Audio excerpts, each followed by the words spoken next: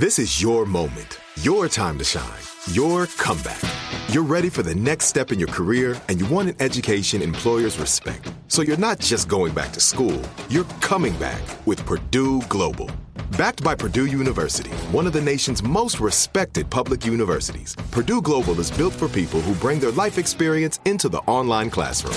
Purdue Global, Purdue's online university for working adults. Start your comeback today at purdueglobal.edu.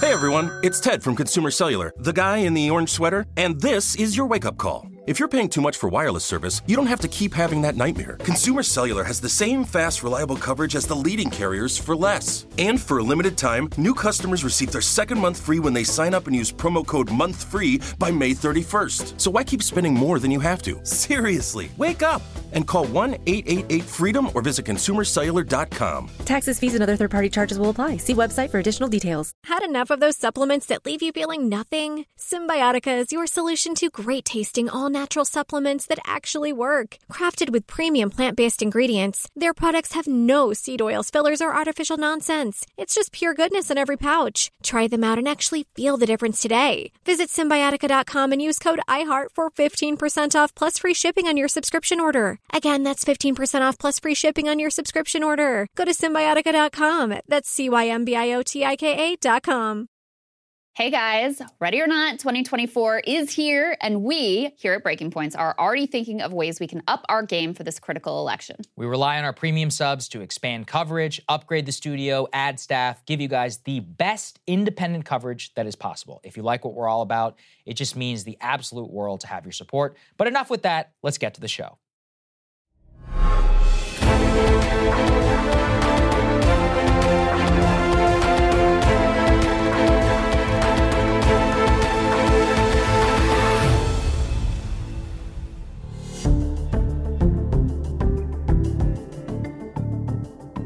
Good morning, everybody. Happy Tuesday. We have an amazing show for everybody today. What do we have, Krystal? Indeed, we do. Lots of interesting stories that we have to bring you this morning. So first of all, we have the start of a trial date in one of Trump's many trials, and we have a rapidly filling out calendar of trial and political, and so it's all pretty wild. We'll break that down for you. We've also got some new polls revealing just how Americans actually feel about both Donald Trump and Joe Biden, so we'll bring you those numbers. New dire economic predictions and some new dire economic numbers. We've also got a major hurricane that is set to hit the state of Florida. We'll bring you updates on that. And a little bit of a tiff, I guess, between Vivek Ramaswamy and Eminem. He famously, as his character Vivek, liked to rap Eminem. He did it at the Iowa State Fair. Eminem is now responding, so we've got all of that for you. But before we get into any of that, thank you so much to everybody who's been signing up to be premium subscribers. We revealed yesterday we are in the works to get a focus group going. That is thanks to your support and you guys back in this channel. Yes, that's right. We are actively working, scheduling, working on all the details right now. Everybody who's signing up who took advantage of the debate special and continues to sign up now. You guys are just helping us out so much. These two things do cost a lot of money. There's a lot of travel involved. We're working with various different firms, etc. And we want to try and bring you the best possible coverage. And the networks all have, big pharma advertisers and all those other people. We only have you. So breakingpoints.com, if you are able to sign up, it really does help us a lot. But with that, let's get to the trial.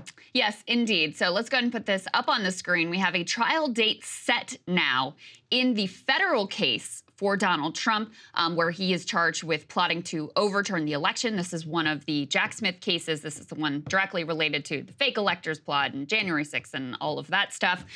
So a judge on Monday set a March 4th, 2024 trial date for Donald Trump in that case, rejecting, they say, a defense request to push the case back years. It was not quite as expedited as special counsel Jack Smith wanted. He wanted that date to be in January, but it was, much closer to his date than what the defense was pushing for. They wanted to push this all the way out, I think, until 2026. Now, there's something very noteworthy about March 4th, and that is that it is right next to Super Tuesday. So let's put this next piece up on the screen. We've compiled a graphic of all of the rapidly filling dates, the very full calendar that Donald Trump is going to be facing here with what we know of his trial dates, plus the key points in the election. So September 6th, he's arraigned in Georgia. September 27th, This is the second GOP debate. We'll see if he participates. October 2nd, we've got the trial in the Trump org civil fraud suit. Later that month, we've got the first trial in the Georgia case. Now, that is the trial of Kenneth Chesebro, but it is expected that Trump may be involved, may be called as a witness. On January 15th, we've got the Iowa Republican caucuses, and we also have the start of the trial in the E. Jean Carroll civil defamation suit. Let's go and put the next one up on the screen because we are far from done. January 29th, the trial in the pyramid scheme class action suit. This is some Trump org stuff that I genuinely didn't even know was going on, but apparently it is, and it starts on January 29th. On February 6th, we have the Nevada Republican primary. On February 27th, we've got the Michigan Republican primary. And then on March 4th, the trial starts in the federal January 6th case. The very next day is the Super Tuesday primaries. Then we go on. Later in March, we've got the trial in the New York State criminal hush money case. That's the Stormy Daniels one. And last graphic that we have, and of course, this is not complete because we don't know all of the trial dates and when they start yet.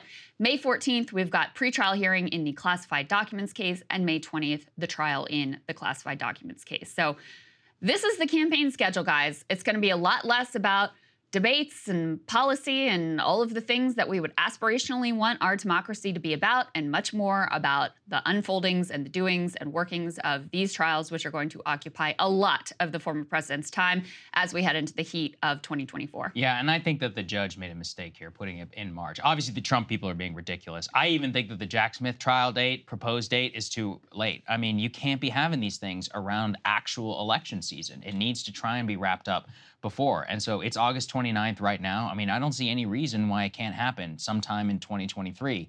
It's, you know, the lawyers are like, oh, it takes, listen, I understand that. But from an actual small d Democratic perspective, having the trial date set the day before, where he will be down there ahead of Super Tuesday when dozens of states head to the polls in the primary, is insane. And then also to have it, the January trial, the civil, I mean, look, at least that one is civil, but to have that one on the same day as Iowa, weren't we also talking about the other case that was happening that we saw where some of the proposed dates are in May of 2024, post Super Tuesday? To have all of these things happen, the Trump team, of course, is going to use this opportunity to say, oh, it should all happen after the election. I think that's ridiculous. But I think the American people deserve to actually have some sort of finality, and even the Republican voter, to have some sort of like final say on the most consequential cases like these, far, far ahead before they go ahead and head to the polls. And also, obviously, Krystal, as you and I know, this is only going to help Trump in a primary situation.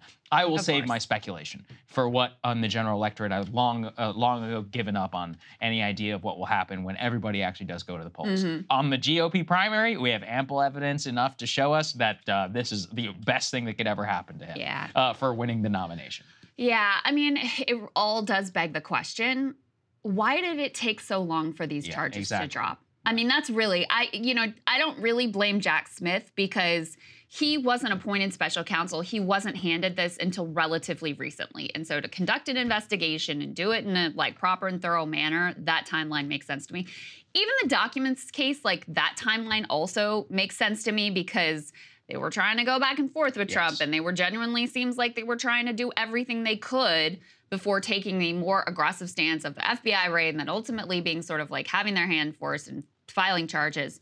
But I don't know why Fulton County took so long. It's ridiculous. I don't know why Merrick Garland took so damn long to appoint Jack Smith as special counsel. I mean, literally, this should have been done on like day one of the administration. Like, we knew what unfolded on January 6th. We knew there were potential crimes there.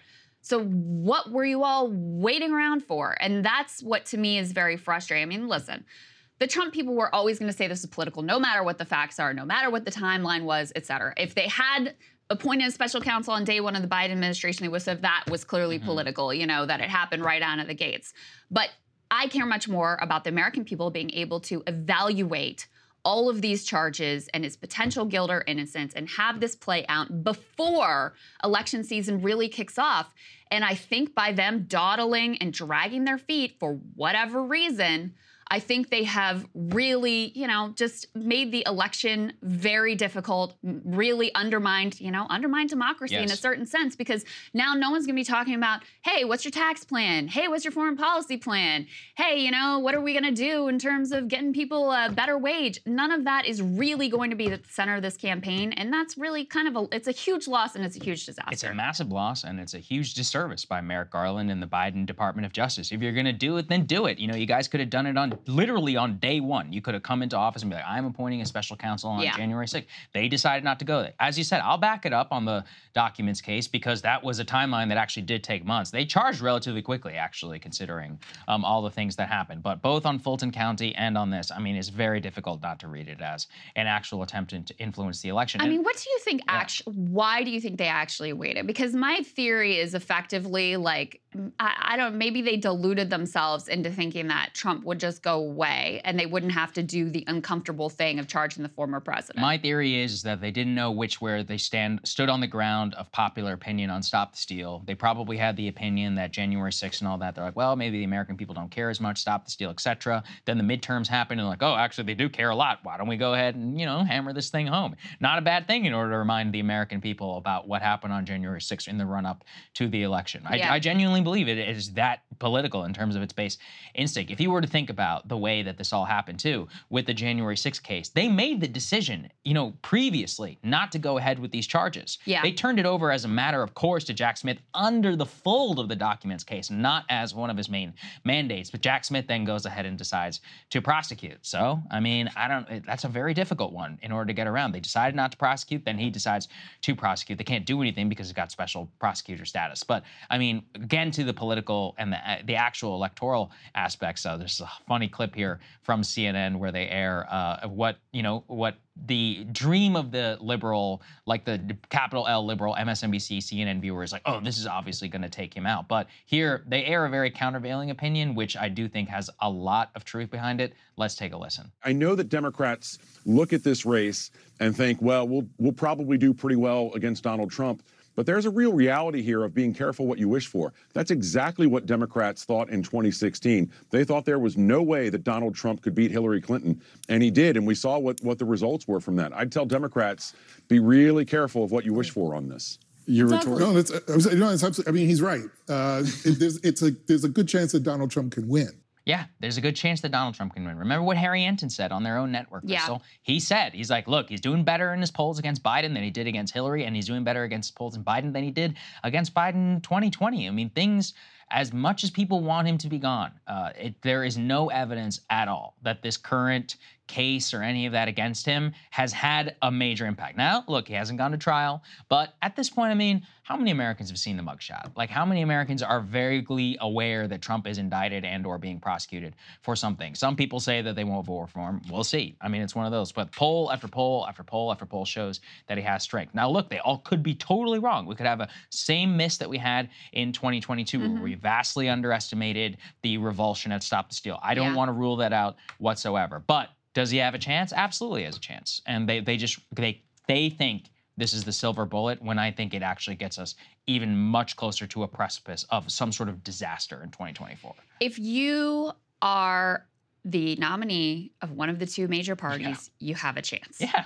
No matter who you are, no matter how many indictments, no matter how guilty you are of how many crimes, you've got a chance. And I don't think anyone should delude themselves about that. Now, I do think that all of the weight of these charges and the prospect of jail time and just the constant reminder of the mess and the chaos that was President Donald Trump, I do think that weighs on the general electorate. But if you look at the polls right now, it is literally tied. It's literally tied. And I think Democrats should do a lot of soul searching about how they could possibly, how their guy, who's the incumbent president, could possibly be tied with this guy who, in my opinion, is a criminal, who is thoroughly corrupt. We're about to get to the fact that the American people also think that he is thoroughly corrupt. How are you tied with this dude? And don't tell me it's misinformation, or don't tell me it's whatever cope that they love to roll out, or Americans just don't realize how good the economy actually is, et cetera. No, you have failed if you are in a jump ball with this dude that Americans were very happy to get rid of and who has a 31% approval rating and who, as we showed you yesterday, about 60% of the country on every one of these charges thinks that he's guilty. And you're tied with him? I mean, that's astonishing. And if you think about it also in terms of all their, they really want to unite this anti-Trump coalition. Their whole message isn't about, hey, we're going to do anything for you. It's just about stopping Trump. Well, if your core commitment really is stopping Trump, you need to look in the mirror about your commitment to propping up Joe Biden, who clearly is an incredibly weak candidate going into 2024. If you really wanted to beat Donald Trump, you would actually have a competitive Democratic primary so that voters had an opportunity to back a candidate that they aren't afraid is going to not make it through the next term and leave us with Kamala Harris as president. If you actually wanted to defeat Donald Trump, that's what you would do so that people had an opportunity to participate in democracy and be able to evaluate the candidates and come up with the strongest choice to defeat this guy. But they have no interest in doing that because ultimately they're more concerned with keeping their grip on power within the Democratic establishment than they really are committed to beating Donald Trump. Yeah, and for all of the talk of corruption, it's like if you were to go ask a Republican voter, they'd be like, all right, well, Biden's corrupt. And you're like, yeah, I mean, it's kind of true. And it's like, well, how come nobody talks about, Hunter Biden or any of that?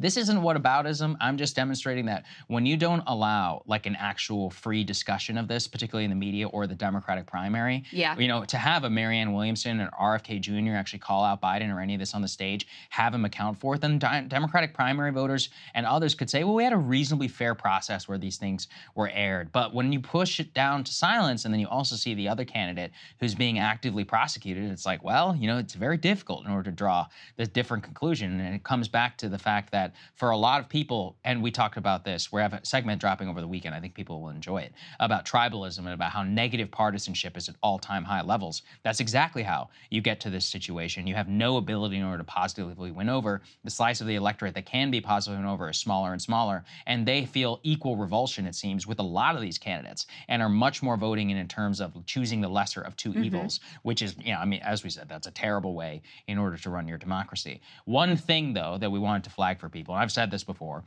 let's put this up there, please, on the screen. This is actually a write-up of about a Reuters Ipsos poll, which shows that the majority of Americans, supermajority actually, nearly 60% of Americans, say they, quote, have at least a fair amount of trust in juries.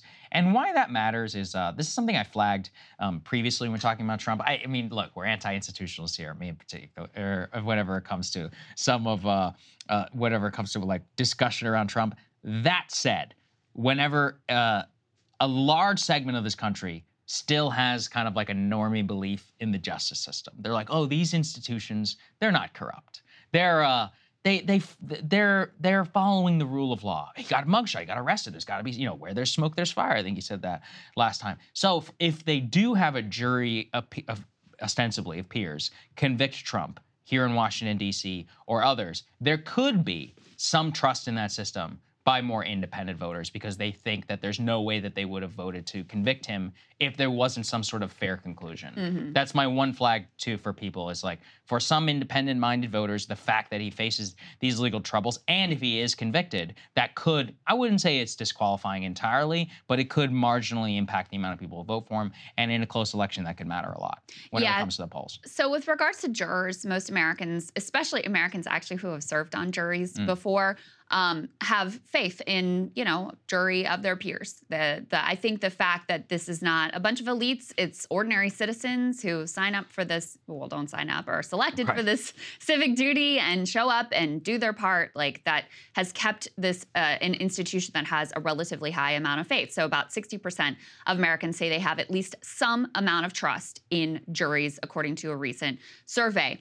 But when you ask specifically about Trump's trials, a majority of Americans, Democrats, Republicans, and independents, said they did not think the courts would be able to seat impartial jurors. So when it comes to Trump specifically, and I mean, it sort of makes sense, Sagar, because everyone's feelings about this man are so hardened. Like, it would be kind of impossible to get, I don't know, a jury that's like been living under a rock for the past 8 years and hasn't formed some sort of an opinion about Donald Trump and whether he's a hero or whether he's a criminal.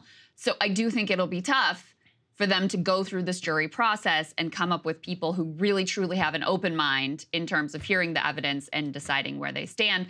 Obviously, the Trump team has been trying to make a lot of hay about, D.C., which is a jurisdiction that votes overwhelmingly Democratic. It's actually the most Democratic voting jurisdiction in the entire country. So they've been trying to make a lot of hay about that and to plant the seed in people's minds that you can't possibly get a jury that is going to be fair and impartial in this city. So that's going to be kind of a continuing, ongoing conversation. But just to sum all of this up, to be totally clear about how I feel about this, which I think people know, I think you can hold two thoughts in your mind, which is that the charges are appropriate, which is what I believe. And I do think that he, committed these crimes. He deserves to have his day in court and present all of his evidence, et cetera. You look at the documents trial, it's pretty hard for me to see what their defense is. I do think the charges on January 6th in Fulton County, et cetera, are, pretty clear and also appropriate. You can believe that and also think that, there's a lot of politics involved here. And I think the timing of it is the perfect case in point. Why did they wait to this point? What was the calculation that led to all of these things unfolding right in the midst of a campaign season instead of what would have been a real service to the American public if you were going to file charges, do it as soon as possible so that people have an opportunity to evaluate all of this on its own merits before we're in a campaign season. So for my part, that's the way I feel about all this. Yeah, and I think that's very reasonable. I think for many people who look at it. But unfortunately, I think a lot of this is going to get lost in the partisan muck and on cable news. Let's go over to age. The discussion around age. President Biden would be the oldest man to ever be reelected to the Oval Office. He would be 86 years old should he be reelected on the day that he would actually leave the White House, should he live to serve that long. And the American people are very not only cognizant of it, they're not very happy about the fact that they have such old men who are running for president. And the White House was actually confronted with that yesterday. Let's take a listen. A new AP poll asked Americans an open-ended question on their thoughts on the president, and the most common response has to do with his age, how old he is in the oldest president in history. Does the White House have additional plans to demonstrate that he can continue to, do the job at his advanced age and kind of allay some of those concerns? I mean, look, I appreciate the question. I get it often, as you know, and what I would say, and I've said this many times, and many of my colleagues have said this, the president says this, if you watch him, if you've seen what he's done the last 2 years, this is a president has had a historic administration. That is important. And so that's what we will happily to discuss as it relates to age, what the president has been able to do and how he's been able to deliver. Well, all right, you can discuss it. Let's be real, they haven't discussed it at all. And Biden hasn't even sat for an interview except for, I believe, the Weather Channel in the last couple of months. Let's go ahead and start put this up there. He did one with some wellness podcast. Oh, I apologize. You're totally right. I don't know if that was in the past month, but that was the other recent one. That's right. His most recent one was also a wellness podcast. No disrespect to my wellness podcasters out there, but there's a reason he didn't come on any political show. So this is the poll that he was referencing. Do you think Joe Biden is too old to effectively serve another 4-year term as president? Overall, 77% yes, no, 22%. Democrats, even the vast majority of Democrats at 69, and then, of course, the vast majority of Republicans. In terms of Trump, do you think Donald Trump is too old to be effectively serve another 4-year term as president? Overall, 51% yes. No is 49%. Democrats, 71%. More people think Trump is too old than Biden. That's interesting. For Democrats, 29% say no. Republicans, 28% say yes, and 72% say no. So the significant difference between the two of them really is that even the vast majority of Democrats think Biden is too old to serve as president. Let's go to the next one, please, here. Majorities of both younger and older Democrats really believe Biden is too old, with 77% of 18 to 44 saying yes. Democrats, 45 plus, saying 62% yes. 18 to 29, 76%. So really it does show you that the millennial voter and or Gen Z voter in the Democratic Party is very fed up with the age of President Biden. And I think what it shows you, let's go to the next one here as well, about the majorities of older and younger, is that even though what we have here, what stuck out to me, was that the adults who are 60 plus, even they also say 71%. That Biden is too old to run for president. So up and down the overall age demographics, Krystal, it is clear that the voters at every level of age, both partisan, independent, Republican, Democrat, with Biden in particular, are very struck by the man's age. And I think that that is one where there is a fundamental difference in the way that they view Trump. And whether it's fair or not, I think it just comes down to aesthetics and observation. I mean, Trump just doesn't appear to be all that different than how he was whenever he was in the Oval Office, or really on the national stage since 2015. Yeah. But with Biden, I mean, the pronounced decline, we've known this man for 50 years. You know, I literally remember him doing interviews, 2016. I played many of them here on the show. In terms of his cogent ability to form a sentence, it is night and day the difference of even 5-6 years ago compared to where we are right now. And then imagine 5 years from now is whenever he would be leaving the Oval Office. That's how crazy that things are whenever people have to consider this. And that's why it's reflected in the polling data. So this was interesting too. They asked people the first word that comes to mind when they think of Biden and the first word that comes to mind when they think of Trump. For Biden, 26% of all adults, so more than a quarter, cited Biden's age, and then an additional 15% mentioned words associated with being slow and confused, while for Trump, only 1 in 3% did so. So, you know, I think to your point, Sagar, like people just evaluating the performance and the energy level of these two candidates, they've come to different conclusions about where they are in their aging process. However, this poll did not contain good news for Donald Trump either. For Trump, nearly a quarter mentioned words associated with corruption, crime, lying, or untrustworthiness, while only 8% mentioned those traits for Biden. So basically, you know, American people think both of these guys are old and corrupt. But for Biden, it's the age that really leads the concerns. And for Trump, it's really the corruption, crime, lying, untrustworthiness that leads the concern. So this is some election that we're headed into, guys. Really inspiring stuff. I think that's very important for people to understand. And that's why, you know, it fits actually with what we're discussing here. We began our show talking about Trump's trial dates, and that's really what people consider the most about him. And even before that, you know, the vast majority of Americans, they didn't particularly like Trump. Many people who voted for him actually didn't like him at all. Many people had unfavorable views and still decided to vote because of negative partisanship. With Biden, I mean, there was a real hold your nose phenomenon in terms of beating Trump back in 2020. And the question is only, will that hold on to where we are right now in 2024? And the considerations and the concern about his age is only even more today than it was before. And people have to consider that this isn't a one-term, this is a two-term president that would be sending until the very, you know, far into his septuagenarian age that we would be in the Oval Office in charge of the most powerful, you know, have the most power of any man on earth. And I think that difference in the choice, it could marginally make enough of a difference. But then, you know, at the same time, I could make the same case. Trump is so repellent. The attitudes around him all that haven't changed. People are willing to hold their nose and vote for Biden once. Why wouldn't they do it again? They rewarded the Democrats, you know, for negative partisan reasons, mostly in 2022. No reason why they wouldn't do it in 2024. The only downside to that, though, I think, is Kamala Harris, who they know would be the president should Biden die. And that is a major consideration for a lot of voters. Yeah, I think it is. I think that the Democrats do themselves a real disservice by trying to stick with Biden and close out any possibility of even having a debate within the Democratic Party, because you can see even among their base voters, they're really concerned. They really want to have other options. They really want to have a, you know, full democratic process. They have an overwhelming majority worries about Biden's age as well. And so if you really want to beat Trump, like if that is actually your goal, if you really believe your rhetoric about the fascists being at the door, then you would do everything you could to try to identify the best candidate to defeat Donald Trump.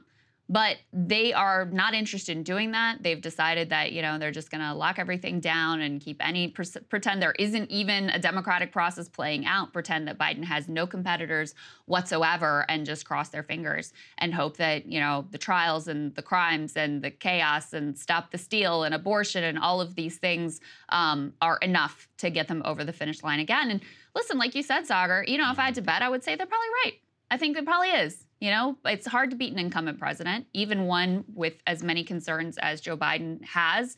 The fact that all of these trial dates are going to focus Americans back on Stop the Steal and all of these things that they really hated about Donald Trump.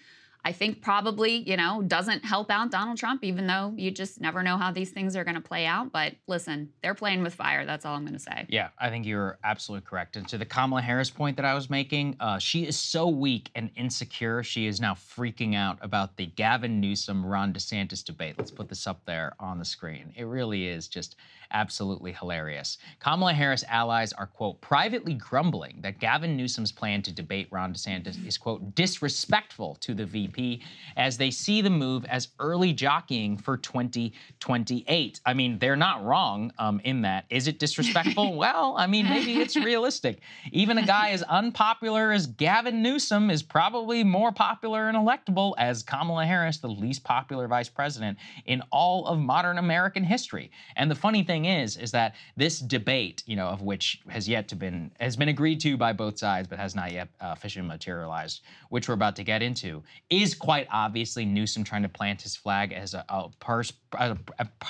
possible Biden alternative should something happen to Biden. It is a shot at Kamala Harris, but it's not disrespectful, Krystal. He's shooting he got DeSantis to agree to the debate. I actually think it's a brilliant move for both of them because it's a decent amount of earned media, but it's an implicit acknowledgement, really, by the Harris camp that Newsom is actually far more formidable as a candidate, at least in that lane, than Kamala Harris is. I mean, his overall favorability and all of that, I'm not going to say it's high, especially amongst Republicans. I don't think he has a particularly good record exactly he can run on. But again, when we're comparing the two, it's obvious that he's strong enough, and it shows you a little bit of a preview of 2028 of what they want to do, which is use identity politics to anoint her as the queen to be able to take the nomination in 2028 and keep and bar out every single other person. Mm-hmm. And if you do challenge her in any way, then you're disrespecting the first black female vice president. Newsom had an interview, contentious interview debate, I guess you could say, with Sean Hannity. Yep. That actually went really well for him, even with, the Fox News audience. Like, he gained a lot of respect, I think, because of his ability to handle that exchange in a relatively effective way. And so that was the genesis of this idea of him debating DeSantis and having Sean Hannity moderate that. And so, I would just say, actually, it is kind of disrespectful to Kamala Harris, but you don't garner respect by just, being like, you must respect me. You have to earn it. And so, yeah, Gavin Newsom and about 1,000 other ambitious Democrats see you as weak. And they are all positioning and circling like vultures, waiting for their chance in probably 2028 to be able to jump in the fray and be the next in line. There was a different universe in which she was, a much stronger, much more compelling figure with a lot more admiration and higher favorability ratings among the American public, where 2028, if Biden were to get reelected, would be a foregone conclusion that she would basically be the next in line and be the nominee. That ship has sailed. It is not going to be that way. And they can try all of the identity politics that they want to. There are going to be a lot of candidates who jump into that race. There are going to be governors. There are going to be senators. There's going to be Pete Buttigieg, all kinds of cast of characters who are not going to be put off whatsoever by this, currently very weak vice presidential candidate. So, yeah, in a sense, it is kind of disrespectful. But guess what? That's because you haven't exhibited the kind of strength that would dissuade people from trying to edge you out and take that place. So listen, that's politics, right? Yep. That's life. And, there's also a little bit of grumbling even from Biden advisors who feel the debate could boost DeSantis. And they now are like, they still, I guess, think that Trump will be a weaker candidate than DeSantis. They don't want to boost DeSantis, which is kind of interesting to me because, I don't know, I'm not sure that DeSantis really would be a stronger candidate than Trump. Who knows? Yeah. Hard to say. But anyway, they're also worried that it could give the impression that there is a contested primary going on. Trust me, I think that they've done their best to close that door and make it clear to all Democratic voters that you have no choice. You must stick with Joe Biden. So they're worried about that as well. But I don't know, the hand-wringing over it is kind of interesting and revealing to me. The other question is that whether this debate is even going to happen, because there's been some roadblocks in terms of in coming to terms over what the rules of this debate would be. You can put this up on the screen from Politico. Apparently, the big questions here are about who would be in the audience.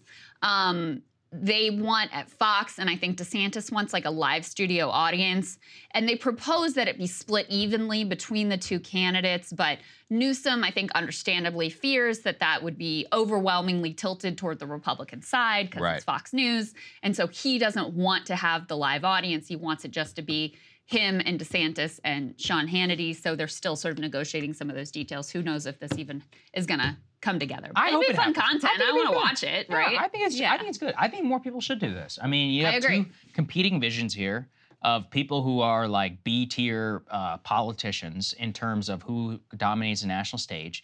But you've got two of the most populous states in the entire country. Newsom affirmatively has a vision for California. I disagree with that vision. Ron DeSantis has an affirmative vision for Florida. Both want the rest of the country to look more like their states. They have very dynamic economies.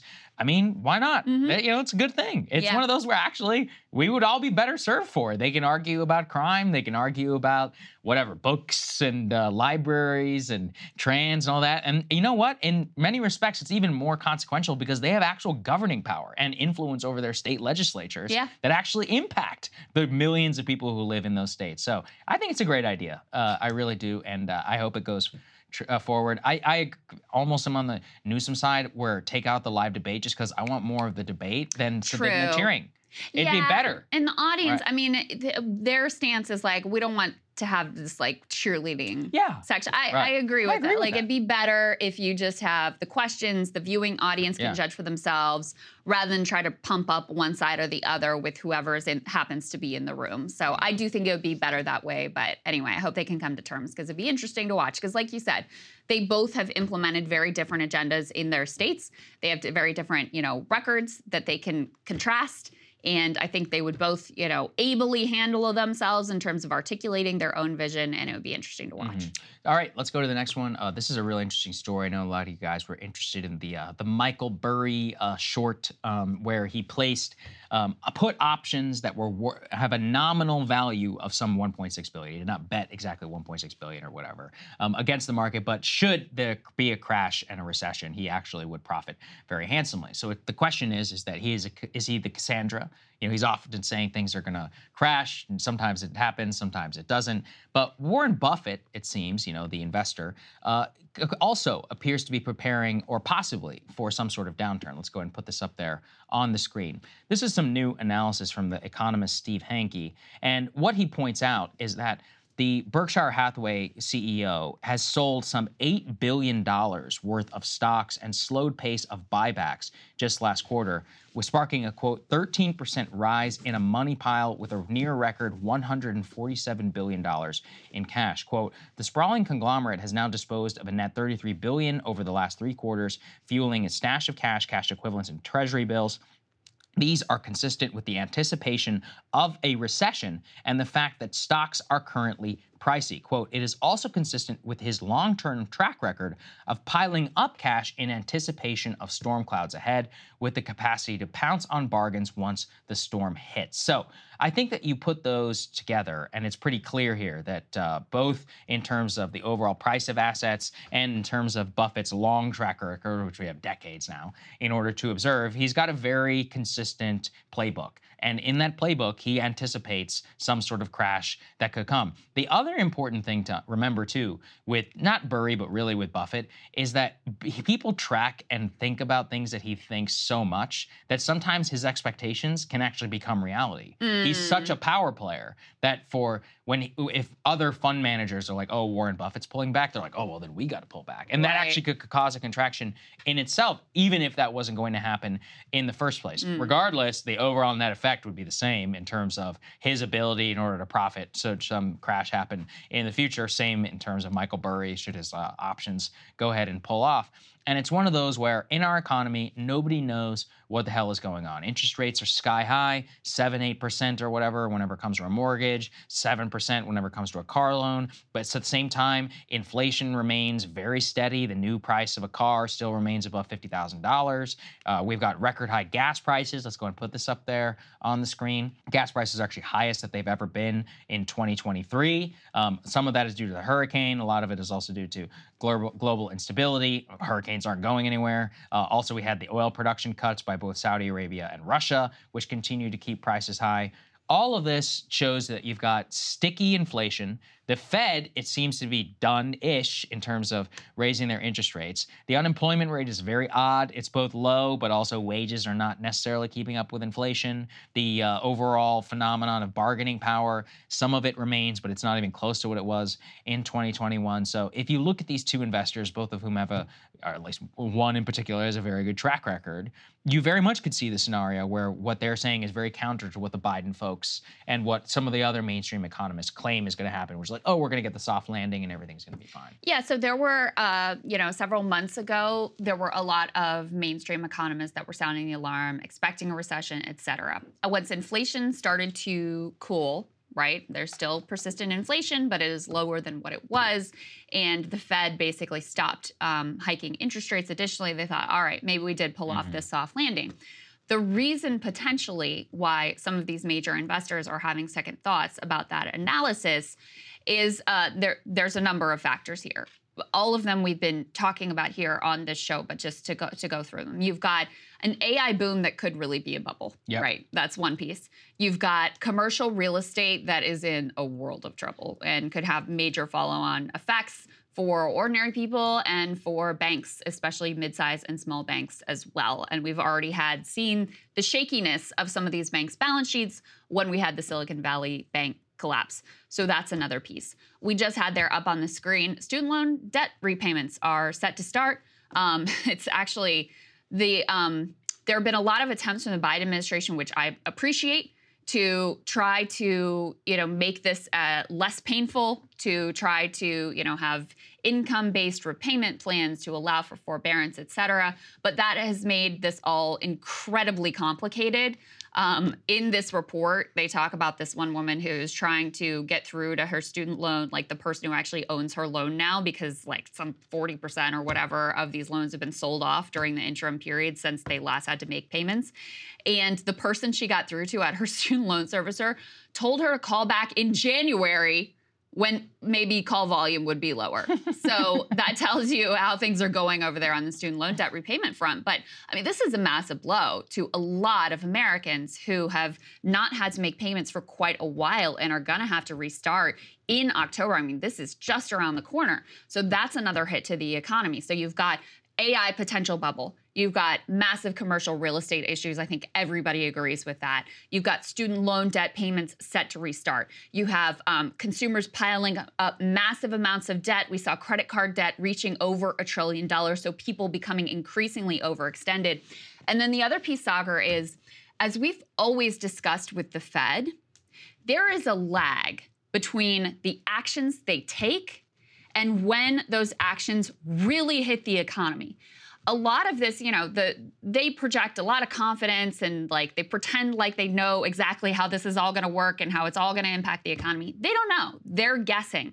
And so there is speculation that potentially the full force of those interest rate hikes hasn't even hit the economy yet, and that there could be a lot more damaging impacts to come down the road once those interest rates really show up in terms of their impact on the economy. So those are some of the factors that exist that would weigh on the negative side of things could end up getting a lot worse than what a lot of mainstream economists are kind of anticipating or predicting at this point. Yeah, exactly. And, it's one of those where we just have no idea where things are going to end up. But it's one of those where we should be prepared for any of those bad scenarios. And to fit with all the politics that we have been discussing for the top portion of our show, a recession would dramatically change the electoral calculus. It'd be one of those where then, I mean, how out of touch would you seem when you're obsessing over Fulton County January 6 trials whenever there's an actual straight-up recession? How would you feel about the fact that you labeled the economy Bidenomics? Bidenomics. I mean, that if people are in a recession, how are they going to feel? I mean, I think they already don't feel great about it. If you're in a full-blown recession, how are they going to feel about Bidenomics? If we have a full-blown downturn, I mean, it would dramatically change everything. And don't forget, things can change completely on a dime. President George H.W. Bush had a 91% approval rating around this time in his presidency, and then he got completely beaten in the election by Bill Clinton, largely because of an economic downturn that came in '92, of which Clinton was able to capitalize on. Even back in, even Jimmy Carter, actually. But most of the country had turned against him. But the worst of the actual recession, depression, and all of that, the high interest rate phenomenon mostly came in the latter year of his presidency and just completely changed the way that he was able to campaign. So don't forget that the last year, specifically economics in the middle of what is going on in an election is so, so important to what actually ends up happening in said election. Let's go to the next part here, and this is also actually very interesting around Americans and where and how they are able to pay for their homes, and including their home insurance, something that we've been tracking quite a bit.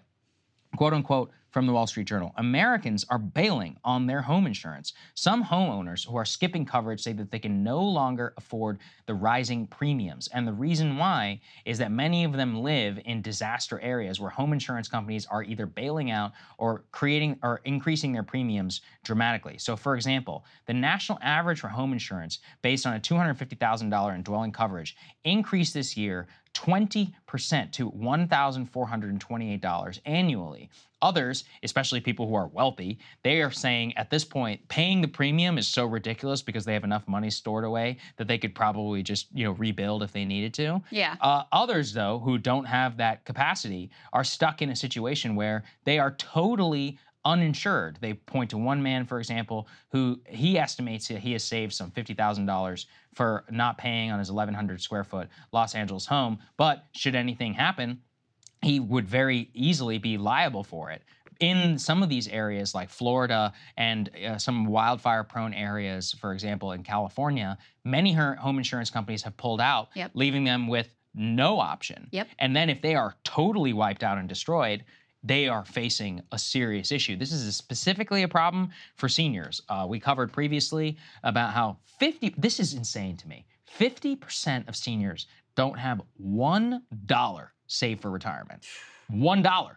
So they are a blown tire away from bankruptcy. Without Social Security, these people are going to be starving in the street. And then if they also, because Social Security, you have the cost of living increase, some of them have basically been deciding just not pay their home insurance premium or don't even have home insurance. If they have some sort of disaster, they have nothing, beneath their feet, and they're going to lose everything that they got and no sort of coverage. So home insurance is one of those where it's probably secondary to car insurance in terms of the one that matters the most, and one where a single accident can change your entire life completely overnight. Like the wealthy people in here who are trying to game the system, they're going to be fine regardless. But if you were one of those people without $1 in retirement and you're a senior and you're not able to afford home insurance, it's one of those where it's very clear, like, we've got to get our act together and some sort of program put into place very, very, very soon, as more of these things are going to happen, or we're going to see we are one event away from mass poverty in the state of Florida or in the state of California. Well, and we have a hurricane headed that way, and what potentially major, possibly Category 3 hurricane headed that way, which we'll get to in a moment. But just to give you some more of the numbers of how many people are quote unquote bailing on homeowners insurance, 12% of homeowners in the U.S. now don't purchase homeowners insurance. Most of them, a majority, have annual household incomes of less than $40,000. So we're not talking about the wealthy saying, I got millions in the bank, no big deal. If a hurricane wipes out my house, I'll be fine. This is people who just literally can't afford it. And when you look at those numbers, Sagar, that you cited of on a national average, homeowners insurance went up 20% in 1 year. That's a national average. Just think of what's happening in states like Florida. Think of what's happening in states like California, in states like Colorado, in states like Louisiana, in states like Texas. These are places that have been really hard hit, and the expectation is will continue to be hard hit, where homeowners insurance companies are increasingly pulling out. Now, many of these states have a state-run option, sort of like a homeowner's insurer of last resort. But oftentimes, because, if you're left with no other option, you're probably in a higher risk category, those premiums are very high. So not only is this an issue if you face a horrific catastrophe and your home is wiped out, this is also a major issue in terms of people being able to afford a house, because mortgage issuers have to factor in not only the cost of the house, but also, are you going to be able to afford the cost of the homeowner's insurance? So this is also pushing a lot of people out in terms of affordability. There was another article that is incredibly relevant to this, just about how much the cost of these increasingly, catastrophic events, how much that cost has escalated. We can put this up on the screen. the headline here, this is also from the Wall Street Journal. Are we ready for a $100 billion catastrophe? How about $200 billion? Insurance companies are struggling to keep up with economic growth, population shifts, inflation trends, and the most unpredictable variable of all, the rising prevalence of natural disasters, big and small. The cost to recover from these natural disasters has wildly escalated. And so, I mean, the bottom line that you take away from this article and many others that we've looked at, Sagar, is the homeowners insurance market in increasing number of states is just completely broken because of where people have built, population centers, because of the increasing frequency, because of climate change of these extreme disasters, and because of, inflation and the cost to build and the cost of housing, et cetera. There is just, for many of these insurers in a lot of regions of the country, it just doesn't make economic sense. And so we've got a market that is completely broken right now with disastrous results already for a lot of people. Yeah, and we can fix it now or we can fix it later.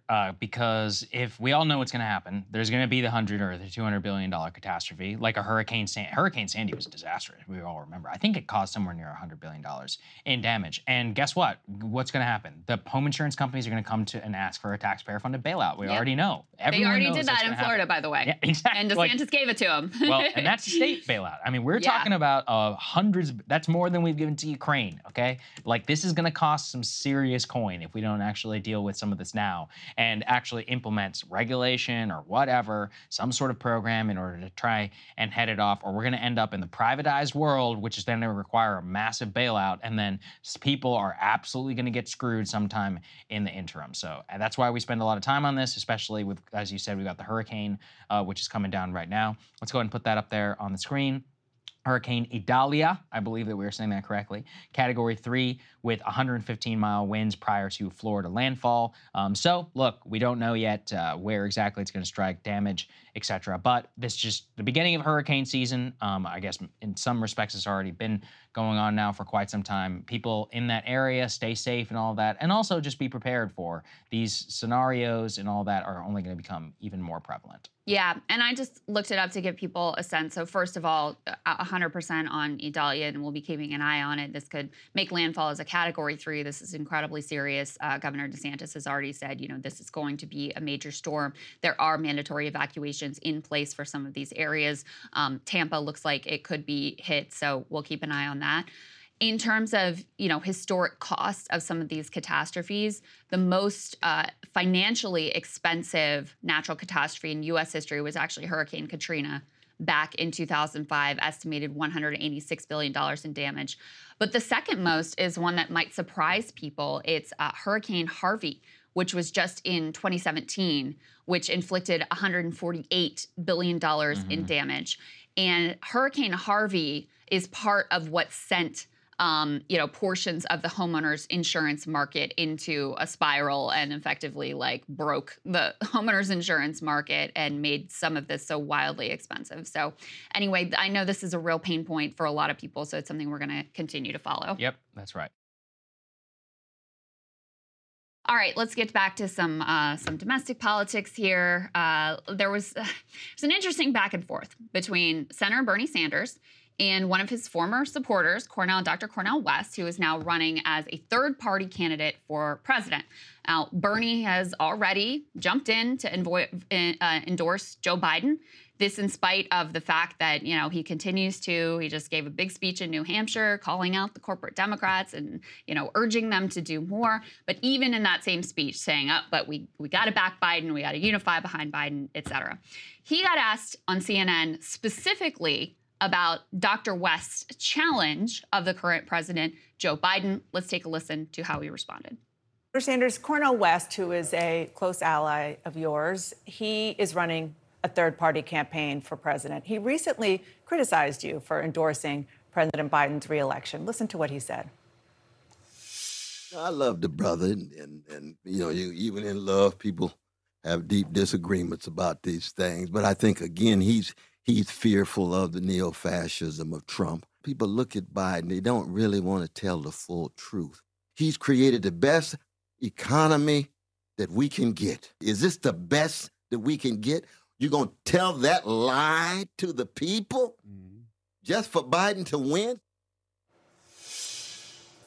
What's your reaction to that? Well, my reaction is that certainly it's not the best economy that we can create. That was what my speech was about yesterday. We've got to join the rest of the industrialized world, guarantee health care to all. We've got to cut the cost of prescription drugs in half. We've got to raise the minimum wage to at least $17 an hour. We've got to build the affordable housing we desperately need. But where I disagree with my good friend, Cornel West, is I think in these really very difficult times where there is a real question whether democracy is going to remain in the United States of America. You know, Donald Trump is not somebody who believes in democracy, whether women are going to be able to continue to control their own bodies, whether we have social justice in America, we end bigotry. Around that, I think we have got to bring the entire progressive community to defeat Trump or whoever the Republican nominee will be, support Biden, but at the same time, which is what I did yesterday, is demand that the Democratic Party, not just Biden, have the guts to take on corporate greed and the massive levels of income and wealth inequality that we see today. Ooh. Sagar, what'd you make of that exchange? Well, it's about as good of an articulation of vote blue no matter who I've ever heard. I think it's a bit odd because Bernie, nobody asked him or AOC or any of these other people to step in so early and affirmatively endorse Biden. He never did any of that back in 2020.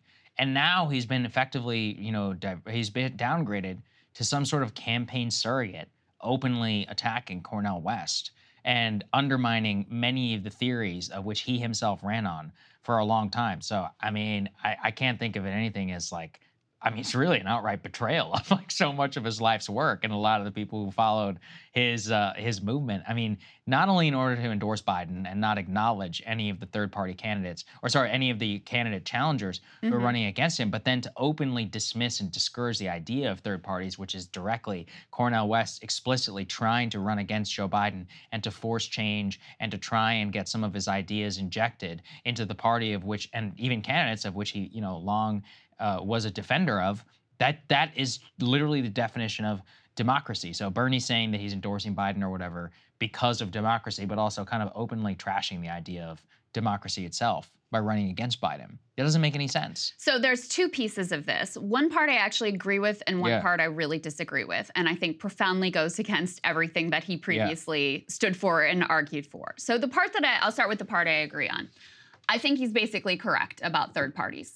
I think the only thing that Cornel West, Dr. West, who I love, admire, respect, whose politics I almost wholly and completely share, I think effectively the only thing that his campaign will accomplish is, number one, helping to reelect Donald Trump, and number two, hurting the left. Because ultimately, there's just a poll that came out that showed Biden and Trump basically tied in a head-to-head. You throw Cornel West in, and Trump is winning by 5 points. And the margin is just exactly the amount that Dr. West takes away from Joe Biden. Now, listen, it's fully on Joe Biden that he needs to do more to appeal to potential Cornel West voters, but let's live in the land of reality of how this is going to work out. They're not going to do that. Dr. West will take some percentage, relatively small percentage, away from the Democratic total, and it makes it easier for Donald Trump to get elected. So if your priority is reelecting a Democrat, and if you believe, as I do, that Donald Trump and Joe Biden are not equivalent, that Joe Biden has been better in particular on economics, but also with things like the withdrawal from Afghanistan, then yeah, I think a third-party effort makes it more likely that Donald Trump gets reelected. And the reason why I say I think it will ultimately also hurt the left wing and left principles, if that's what you care about, is we have the model of 2016. Look, the theory in 2016 with Jill Stein was if we withhold our votes from the Democrats, and that's going to force them to the table, we're going to have a voice in the room, they're going to have to come to our side.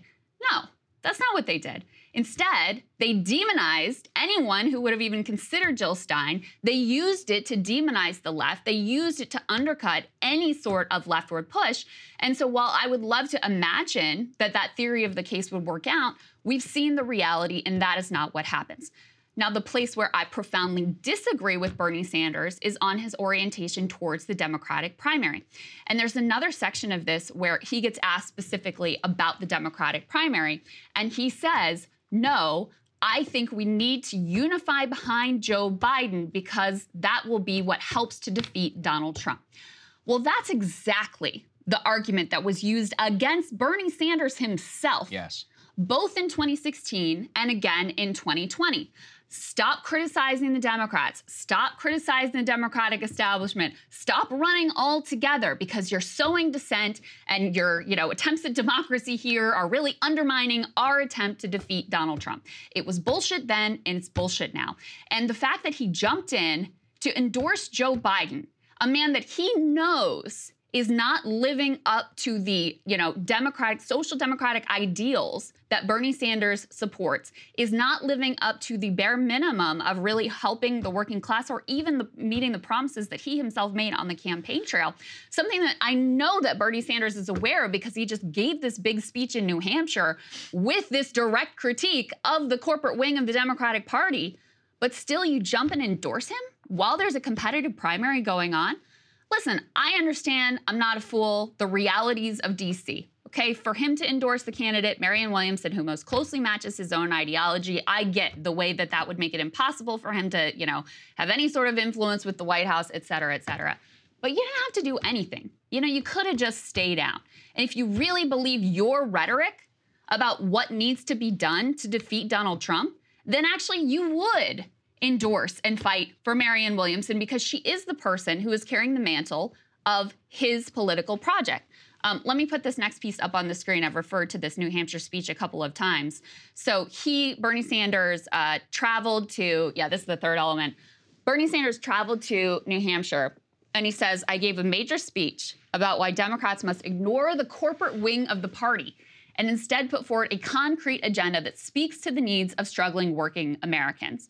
And in the very same speech where he's saying we got to reject the corporate Democrats and we've got to do better and we got to lay on this working class vision, et cetera, he's also repeatedly saying we got to back Joe Biden, I back Joe Biden, I back Joe Biden, I back Joe Biden. These two things make no sense together. It's just wildly inconsistent. It's nonsensical. And it does go against everything he used to say about the importance of democracy and the importance of backing candidates who are going to support an actual, genuine, material, working class agenda. So that's the piece that makes no sense to me and that I really object to. Well, you should. I mean, this is the man who said he was going to challenge Obama, or at least thought about challenging Obama for the primary in 2012. He used to really believe in shaking up the system. And so, yeah, I mean, it's one of those where I just don't really understand his orientation around all of this. And as you said, too, you can separate two different things, like a third-party bid and then also an active primary challenge, of which he has refused to get involved in. Or at the very least, he could stay silent. He could ask Biden, he could be like, well, if you want me to endorse you, I'm going to need X, Y, and Z. But he has actually not done literally any of that. Right. So that I think is his biggest problem that he has going on. And that's the thing too. Look, with Cornel West, like, nobody can get into his mind or into his head about exactly what he's doing, what he's trying, and what he wants to do. I mean, and the other thing is you could take it at his word and he just believes that it's not going to work. And I think, we have to come back to this. Like, you can't quash his ability to run. Like, you can't declare war against it. At the end of the day, like, you have to work within the system. The Green Party has ballot access. And in that, like, you got to fight for the votes and actually get them. And there's a way in order to get that done. And if, Bernie believes so passionately, then he would have to make a much better case to many of the people who would and are considering Cornel West for president, in order to say, here's why, if you share our politics, like going back in the day, you would have to go and do this. And that's why, we can actually have a vision of change in order to really affect and get things done on this side. But he's not doing that, in any of these pitches or in the New Hampshire speech. Yeah. And listen, guys, just to be clear about third parties, like, I would love to, live in a world where Cornel West running as a third-party candidate had a real shot at the White House. But simply because of the structure of our political system as it exists today, it's not going to happen. And so, that's the reality that I'm sort of grappling with here. And we have an example from 2016 of how this all works out. Now, I think the narrative about, Jill Stein cost the Democrats the election I think that's total bullshit. Like, the numbers just literally don't add up. That's not what happened. Hillary Clinton was a disastrous candidate. It's 100% on her. So let me be really clear about that. But let's also be clear about the fact that they definitely blamed Jill Stein and they definitely blamed her supporters. And it did not have the impact that people wanted it to have, of then forcing the Democratic Party to come to the table and actually appeal to these voters. That is not their response. That's never going to be their response. So let's not pretend that it really is. So that's the third party piece. But listen, on the Democratic primary piece, I just think it's I do find it sad. I still really, really respect and admire Bernie Sanders. I think he's done a lot for this country. He still is one of the most beloved figures in the entire country because of his willingness to speak the truth on a number of issues about the media class, the political class, and the way that working class people have been screwed. But on this particular, like how he's jumped in to endorse Joe Biden, it goes against everything that he said in 2016, everything he said in 2020, everything he said about his theory of political change, and it makes no sense. Yeah, exactly. That's really what galls me. I'm like, it's changed. This is the difference in everything your entire life, and it's like, and this is your last act. Bought into the argument they were making against you. He's almost 90 years old. He's like 80. What is he? 86. It's like, this is it for you, dude. This is what people are going to remember you for. So listen, he gets to choose the course of his own life. Some news that we just couldn't ignore on Vivek Ramaswamy, too good and too fun for our media block here, about Eminem and Vivek Ramaswamy's previous personality known as Davek, the rapper who would frequently rap Lose Yourself by Eminem while he was in college, and also showed it to all of us at the Iowa State Fair. Eminem, it seems, has taken notice. Let's go ahead and put this up there on the screen. Eminem has sent Vivek a cease and desist letter demanding that he stop rapping his music on the campaign trail that the Daily Mail can say after exclusively obtaining a letter from a representative for the music licensor BMI, which represents Eminem. They say, quote, in the letter, which was dated on August 23rd, BMI told the campaign's lawyer they had received communications from Mr. Marshall B. Mathers III, professionally known as Eminem, objecting to the Ramaswamy campaign's use of his musical compositions, the Eminem Works, and requesting that they remove all Eminem Works from the agreement. BMI will consider any performance of Eminem Works by the Vivek 2024 campaign from this date forward to be a material breach of the agreement for which BMI reserves all rights and remedies with respect thereto. Ramaswamy having performed Eminem's Lose Yourself 11 days before that the actual letter was sent. We have we can put this a little bit of a video that we have. We can't play the music for you for copyright reasons. Eminem would come after us as well. Well, his lawyers would come after us and get all of our ad revenue from this video. The funny thing is Vivek responded and took it in stride. Let's put this up there. He says, quote, will the real Slim Shady please stand up? He didn't just say what I think he did he? At Eminem with a laughing face. So, I actually do have a question here around these cease and desist letters and their legal standing. I mean, are you allowed to tell this happens like every time. You have some candidate who somebody doesn't like and they're like, hey, you need to stop using my music. But then the candidates never do seem to do anything about it. And I mean, one of the things I was looking at here is like, this is now constitutes an agreement. And it's like, well, hold on a second. Like, he didn't agree to anything. And whenever it comes to copyright, if you're not using it to make money, I just assume that there's like a whole different legal conversation around this. I'm assuming he just did it for political or public purposes because he's like, I don't want my music associated with this guy's brand. Yeah. Yeah. But I'm like, is this actually enforceable? I don't think so. I have no idea what the legality or around any of this is, if there's actually something enforceable here. But listen, if I was an artist and some politician that I hated was using my music, I would feel the same way. Right. And I would definitely be annoying. Like, don't use my art on behalf of whatever political project that I wildly disagree with. But to your point about how this happens all the time, I pulled up, there's actually a Wikipedia that lists all of the musicians who have at some point opposed Donald Trump's use of their music. And I'll just read you a sampling. You've got Adele, Aerosmith, The Beatles, Bruce Springsteen, Creedence Clearwater Revival, Eddie Grant, he's the Electric Avenue guy, Elton John, Everlast, Guns N' Roses, Isaac Hayes, Leonard Cohen, Linkin Park, Luciano Pavarotti, Neil Young. When did he use Luciano Pavarotti? I honestly, I'm going to confess, I don't even know who that is. Oh, you don't? He's an Italian opera singer. Oh, okay. So anyway. He does have a weird penchant for strange. I mean, he's got his walkout song is the whole, like, you can't always get you what you want, but sung in like the highest, whatever the note that is for singing. And then, he'll use he's got Elton John before. Yeah. I know Born in the USA, that was the one that Springsteen went after him for. Yeah. I have nothing against Elton John. Okay, so it says here, he used his recording of Nessun Dorma at Trump rallies, which ends with the chant, I will win. So they objected. Neil Young, Nickelback, Panic at the Disco, Nico Vega, Pharrell Williams, Phil Collins, Prince, Queen, R.E.M., Rihanna, The Rolling Stones, Tom Petty, Village People, The White Stripes. So welcome to the club, Vivek, I guess. Yeah, exactly. I think the only artists that you're allowed to use as a Republican are like some country musicians and then Kid Rock. I actually thought Romney had a great song. It was 2012. I think it was Born Free by Kid Rock. I actually always liked that song. I thought it was a good one. And Kid Rock actually campaigned for Romney. Hillary Clinton had the most cringe campaign. She certainly did. Fight song. So good. God. I'll never forget When I hear that song, every time I want to die. Yeah, when I hear it, I think about all the women crying in the Javits Center as like I was there. As the election. I was there to witness it. It's too good. Sad scene. Just inject that into my veins. The other one I think about is Pete. High Hopes. Oh, of course. Panic at the Classic. Disco. Had a whole dance. Yes. The Pete Buttigieg dance. Yes. Can't get over it. Indeed. So good. Anyway, that's your fun news for the day. We wanted to end actually on a segment that just happened with Sean Hannity and Vivek Ramaswamy on a more serious note, because there's a lot going on here in terms of what Vivek has said so far, which has pissed off Republican elites the most. And it appears to be his declaration that we will treat Israel like every other country by normalizing foreign aid to them. Hannity, in particular, incensed by this idea. Let's take a listen. You know, you said aid to Israel, our number one ally, only democracy in the region, should end in 2028, and that they should be integrated with their neighbors. That was the exact quote. You want me to read it? That's actually...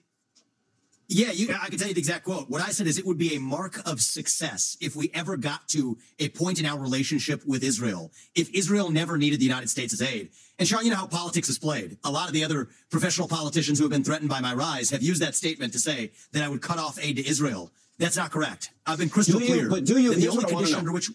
Do you understand the importance of the strategic alliance, the intelligence sharing, in an area of the world where we have a lot of enemies, which, by the way, boggles my mind that we look for the lifeblood of our economy and the world's economy from that very same region of the world. And we have more natural resources here, which you agree. But you do understand how important that alliance is and how important the intelligence factor is and how important it is with Iran, especially seeking nukes. I understand it, I think, more deeply than probably anybody in this race. I've traveled to Israel. I have business partners in Israel. The reality is this. By the end of my first term, our relationship with Israel will be stronger than it ever has been, because I will treat it as a true friendship, not just a transactional relationship. And why did you say that they should have preferential treatment? Why did you say that Israel should not have preferential treatment from us? That's a direct quote. Sean, I understand. No, those are direct quotes from headlines summarized by opposition research fed to the fake news media. The reality is, here's what I've said is Abraham Accords 2.0 is my top priority. Abraham Accords 2.0 is my top priority, which is to get Saudi Arabia, Oman, Qatar into that pact with Israel. And foremost, to have a partnership with Israel that does something really important for the U.S., which is to make sure that Iran never, ever, ever has nuclear capabilities. That's important to the United States. And the other thing I've said, Sean, is that Israel's our friend. Good friends learn from each other. I would love Israel's border policies in this country. I would love Israel's tough on crime policies and strong national identity in this country. Well, I don't know.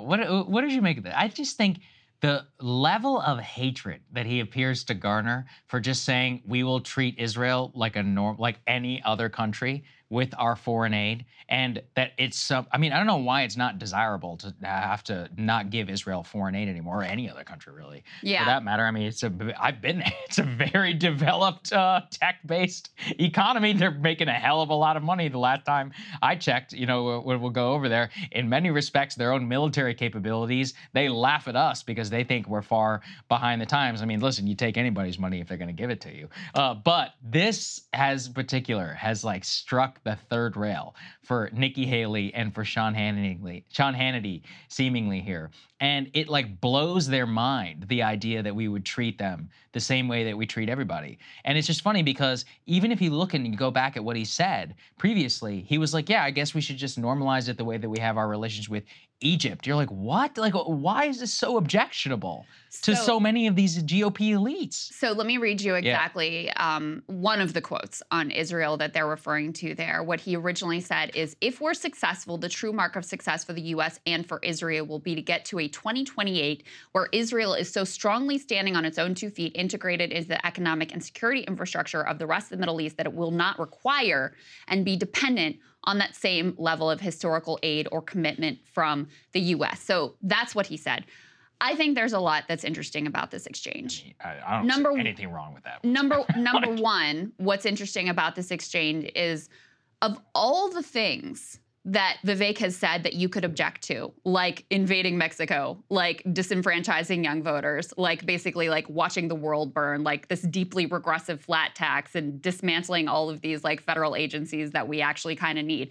Of all the things that you could take issue with, it's him sort of suggesting maybe we adjust our relationship with Israel that they go all in on. Okay, so that's revealing. Equally revealing, I think, is that Vivek is very politician-y and very squishy and very, like, sort of trying to spin on this particular issue. If you think back to the debate, how many places where, you know, everybody else was trying to dodge the question on climate change, and he's happy to jump in there and be like, the climate change agenda is a hoax. He's happy to jump in there and be super crystal clear on what he thinks about Ukraine. But on this issue, even during the debate, when Nikki got him on this issue, part of why she actually, you know, even though I think her neocon worldview, as I explained in detail, is porn, et cetera, part of why she got him on this particular issue is because suddenly he becomes very weaselly and very like, let me explain and let me change what I actually said and let me reframe it and rephrase it, et cetera. So even he feels very tepid and skittish about what he previously said on Israel. I mean, this is such a third rail that if you say anything different than the 100% consensus, there is such a freak out, especially in the Republican Party. But I mean, we've seen it in the Democratic Party as well, where there's this whole organized effort to quash any sort of dissent on the status quo of our, you know, aid towards Israel. And the funny thing is, if you put that quote to a Republican voter, they'd be like, all right, yeah, whatever. You know, it's be one of those. I mean, look, a lot of Republicans have, they have a lot of deep affection for Israel. They have not like a rosy view of the country, whatever. Okay. But the point though, is that if you were to say, oh, let's just treat we should get to a point where they're independent of us. How can you possibly object to that? I mean, that's a long-standing point of foreign aid in many of these respects. It's one of those where it's like, it makes such transparent sense, especially if that's something that you're trying to pursue. And if you listen to what he's talking about, he's like, yeah, I want to normalize relations between all the countries so they can just live like that and we don't have to be involved anymore.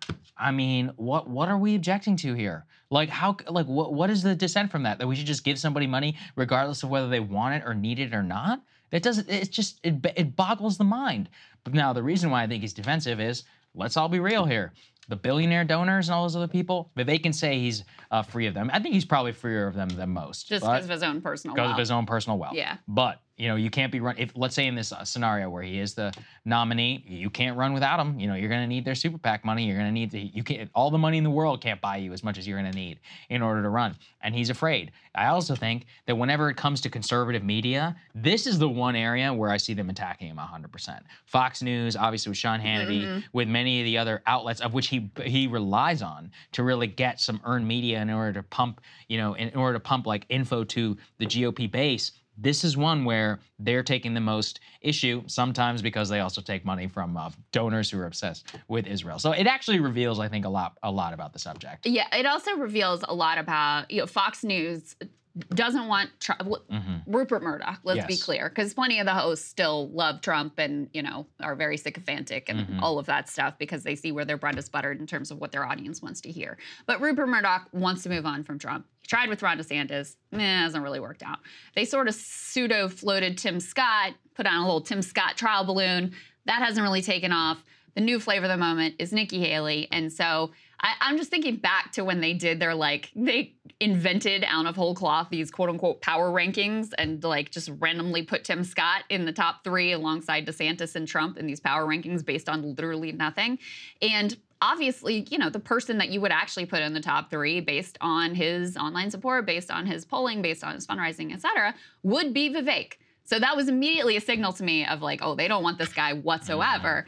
And this is another sign of, you know, Sean Hannity was really confrontational with him from the start of this interview on the issue of Israel. They clearly, you know, they don't see him as an acceptable second choice Trump alternative, et cetera. And, you know, I think Vivek if you just look at his proposals, I think they would largely be really good for, status quo of America. I think they'd be largely very good for the wealthy, et cetera. But I do think they feel that they have less control over him. And so that's probably why they're so viciously going after him and trying to make sure that he's not acceptable as the Trump number 2 alternative. There's no question about that whatsoever. Yeah. In terms of, it's even rhetorically, the reason why they got to quash this and crush it in his tracks, because you can't be allowing any of this.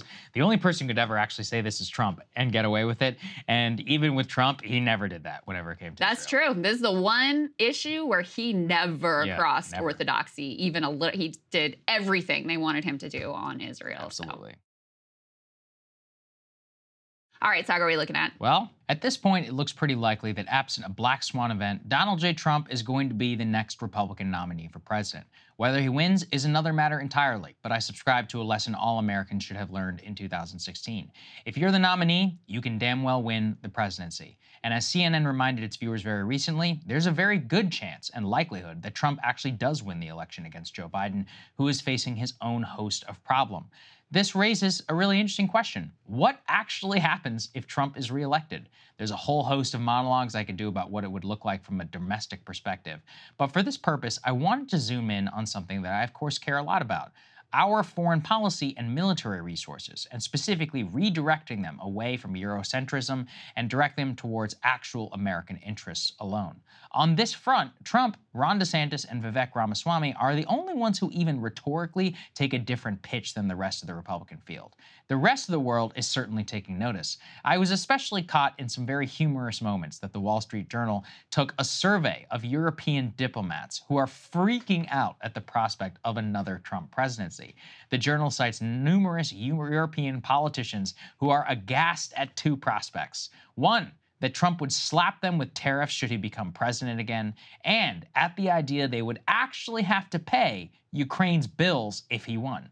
This quote in particular hit home to me. Quote, French officials have been warning European allies the possibility of a Trump return requires the continent to significantly expand arms production from artillery to missile defense systems so that it can supply Ukraine on its own. Did you hear correctly? The Europeans are worried they may actually have to pay the bills for the war that most affects them. And remember, Germany, the largest power on the continent and literally has a massive land war raging next door, still refuses to even commit itself to the necessary minimum of 2% to maintain NATO alliance membership in good standing. That is what type of freeloaders that these people are. It says more about Biden that he lets them get away with it.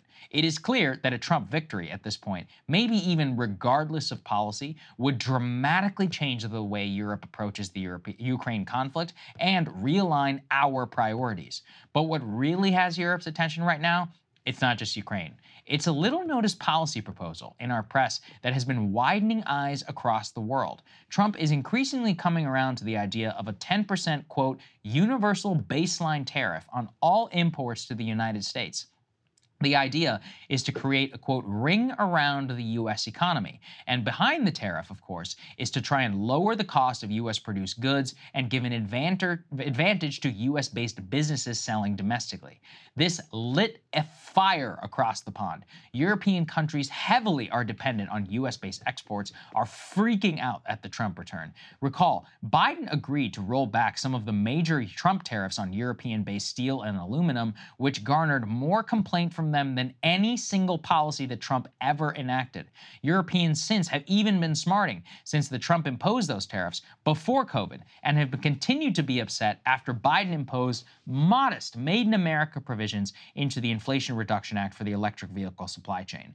The Trump proposal reveals the limits of so-called Biden's commitment to some America First trade policy. The White House blasted the Trump 10% tariff, saying, quote, combining a sweeping tariff tax on the middle class with more trickle-down welfare for the rich special interests would stifle economic growth and fuel inflation. The irony is that the Biden White House is using the same talking points that would apply to their own tariffs in place right now against China. The whole point is that buying this agenda, the neoliberal agenda around cheap goods, as the end-all be-all is exactly the philosophy that landed us in a place where we can't make a damn thing to save our own lives. The reason that we even have high inflation is because the cost of goods was raised dramatically on us by supply chain disruptions from around the world. We have no choice but to pay for it. If we had it here already, maybe we would have paid a little bit more in the past, but not even close to as much as we did after COVID. Not to mention all of the heartache and the pain and the suffering that losing our industrial middle class did to millions of people around the globe. There is plenty to criticize Trump on, if you ask me. Mostly that if he didn't actually do anything that he said he was going to do. But he was right about America's foolish relationship with Europe, and he was absolutely right to declare a trade war against America's supposed partners, which are taking us to the cleaners. Much of this comes back to a major moment from the GOP debate that I still can't really get out of my head. That was the battle between Mike Pence and Vivek Ramaswamy. Vivek, if we do the giveaway that you want to give to Putin to give him his land, it's not going to be too long before he rolls across a NATO border. And frankly, our men and women of our armed forces are going to have to go and fight him. I want to let the Ukrainians fight and drive Putin and the Russians back out into Russia. I want to just briefly address Pence, Vice President Pence. I have a newsflash. The USSR does not exist anymore. It fell back in 1990. More than anything was the real clash, the new versus the old. Is America a nation in decline that needs to be saved and needs to husband its resources to secure its future? Or are we a country with such abundance and such petty considerations, they don't matter to us? To me, the answer is obvious. It's the former. It's why Trump was right. He declared American carnage in 2016. It's also why the rest of the world hates that vision that he brought so much. Setting up America up for success is directly bad for them because their success has come at our expense. I'm curious what you make of the 10% tariff. And if you want to hear my reaction to Sagar's monologue, become a premium subscriber today at breakingpoints.com. Krystal, what are you taking a look at? For my entire life, the story of the working class has been one of betrayal and loss. Stagnant wages, vanishing benefits, rise of the gig economy, decline of unions. And so it has been astonishing to watch a potential turning of that tide. Nowhere is that shift as evident as in the fight that workers at the big three automakers organized by the UAW are waging right now. 97% of those workers just voted to authorize a strike, which could, if contract negotiations fail, kick off in just a few weeks. This comes, of course, on the heels of UPS workers securing some real wins in a contract that includes $170,000 in wages and benefits for full-time workers, a number that is decent enough to spark a whole wave of upper-class anxiety and resentment around the notion that package carriers might actually be able to afford to live. But the wins in the UPS contract, they pale in comparison to the demands which are being made right now by the United Auto Workers. These workers, remember, bailed out the bosses back in the financial crash and have watched as the automakers have returned to astronomical profitability, happily handing out goodies to shareholders, but never cutting their workers in on their company's success. And so, workers have had enough. They're asking now for a 46% wage hike to match the pay increase of top executives. They're asking for job guarantees in the event of plant closures, and they're asking for a return to real pensions. But in one of their boldest demands, they are also asking for a 4-day, 32-hour work week. Take a listen to UAW's new national president, Shawn Fain, explain exactly why. I've been talking a lot, about a 32-hour work week, 40-hour work week for 32 hours that we work, 40 hours pay. And it's been wild to watch the talking heads on television that continue to have a meltdown over this discussion. Right now, Stellantis has put its plants on critical status, forcing our members to work 7 days. Important as the families of company executives. Isn't our own health just as valuable as that of the talking heads on television? UAW family, our demands and our fight are about more than just us. They're about the double standards in our society. Company executives get to work remotely, while the working class is forced to risk our health at work. They can live a life of luxury at their second multi-million-dollar mansion in Acapulco, while the rest of us are scraping to get by at jobs that don't provide a pension. Fain makes what is a really key point there. White-collar workers have benefited from increased work flexibility through hybrid, remote work schedules post-pandemic. Writing a 4-day work week into the Big Three contract could help secure better flexibility and work-life balance for blue-collar workers as well. Now, you might think this sounds like a fantasy, but there are actually some real signs that the 4-day workweeks moment might have arrived. A recent pilot program out of the UK was so wildly successful that all but 3 of the companies that participated said they are going to stick with the new shortened schedule. Workers, of course, absolutely loved it and said that their sleep, mental health, stress levels, and personal lives all improved as a result of those new schedules. Bosses found that workers were way more productive and actually able to accomplish the same amount even given the shorter hours. Revenue at those participating companies was unchanged and even went up from a comparable period in the prior year. And unsurprisingly, workers wanted to stay in their jobs, leading to a major decline in employee resignations. 15% of the participants actually said there was literally no amount of money that could induce them to go back to 5 days of work per week. Now, here in the U.S., a Democratic lawmaker just proposed a 4-day work week in the state of Pennsylvania, which would apply to companies with over 500 people. That legislation would set the work week at 32 hours, but require companies to keep overall pay the same so that workers are not losing out as they move to fewer hours. The movement also fits perfectly with a post-pandemic attitude shift that has led millions to rethink their work obsession and shift their priorities away from the grind and towards their personal lives. We have tracked all of this here really closely. The migrations in search of better quality of life, the mass adoption of hybrid work schedules for office workers, the rise of some cultural phenomenon like the anti-work subreddit, the wave of post-COVID resignations that saw workers hopping jobs in industries like never before. And in a sign of those rebalanced priorities, research just came out showing that workers' quote, connection to companies' missions just hit a record low. Now, Axios, of course, frames this as a negative, but personally, I see it as extremely healthy. Why should workers devote themselves to a company mission that likely has nothing to do with them for companies that have zero loyalty to them? In another sign of the 4-day work week being an idea that's time has come, polling shows it is insanely popular with basically everyone. 87% of workers are interested in a 4-day work week. Highest support comes from millennials at 93%, but support for the idea was extremely high, over 70% among workers of every single generation. So for any cynical politicians out there, please take note. Voters will love you if you champion this cause. It's worth remembering, too, that the 40-hour work week had to be invented and had to be fought for. And actually, the auto industry was central to that reform as well. Henry Ford was one of the first employers to institute a 40-hour work week along with pay that was high at the time under the theory that a large middle class was needed in order to buy his product. In the same era, pressure from workers and unions helped codify the 40-hour work week at the national level through legislation signed by FDR.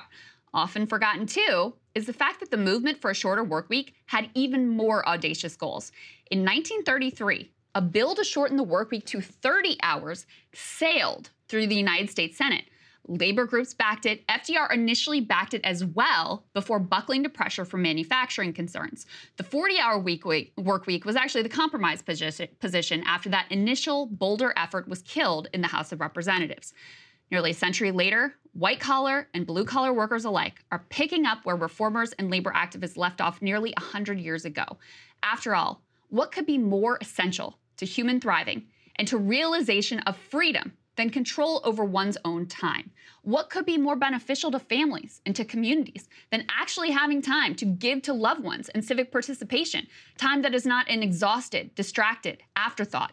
For decades, Americans have been brainwashed into believing their only worth is as workers and as consumers. But the experience of COVID, whether you were forced into remote work that triggered a life of reassessment, or whether you were deemed essential and then discovered your employer was literally willing to kill you for profit, that experience has broken decades of work-obsessed programming. And so in this new reality, the UAW's 4-day workweek demand makes all the sense in the world because we are all more than our jobs. And Sagar, one of the key points that I thought was so... And if you want to hear my reaction to Krystal's monologue, become a premium subscriber today at breakingpoints.com. Thank you guys so much for watching. We really appreciate it. Continue, if you can, to be able to help us out as we build up for the focus groups, for the polling. We have a lot of big improvements that are coming here. We got a great Counterpoint show for everybody tomorrow. Otherwise, we will see you all on Thursday.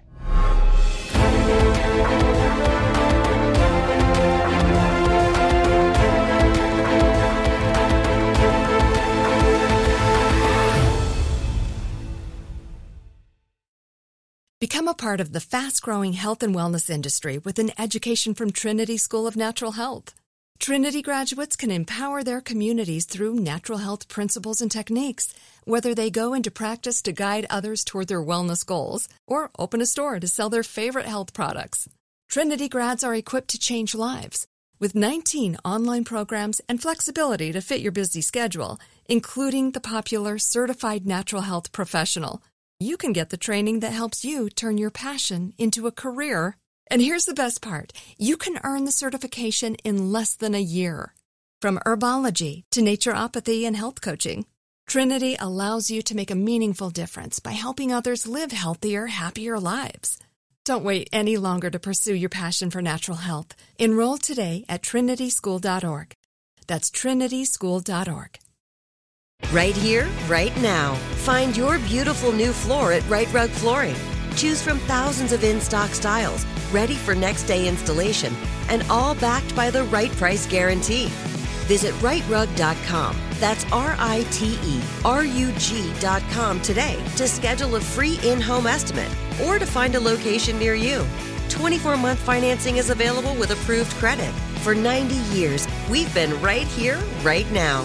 Right Rug Flooring. Open a limited-time 11-month certificate at Kemba Financial Credit Union. At 5.25% APY, it's more than triple the national average, plus it's a safe and secure way to grow your money. Visit your local branch or kemba.org/cb for details. Offer expires May 31st, 2024. APY equals annual percentage yield. Restrictions apply. $500 minimum and $250,000 maximum deposit. Advantage status required. Comparison based on bank rate average. Federally insured by NCUA.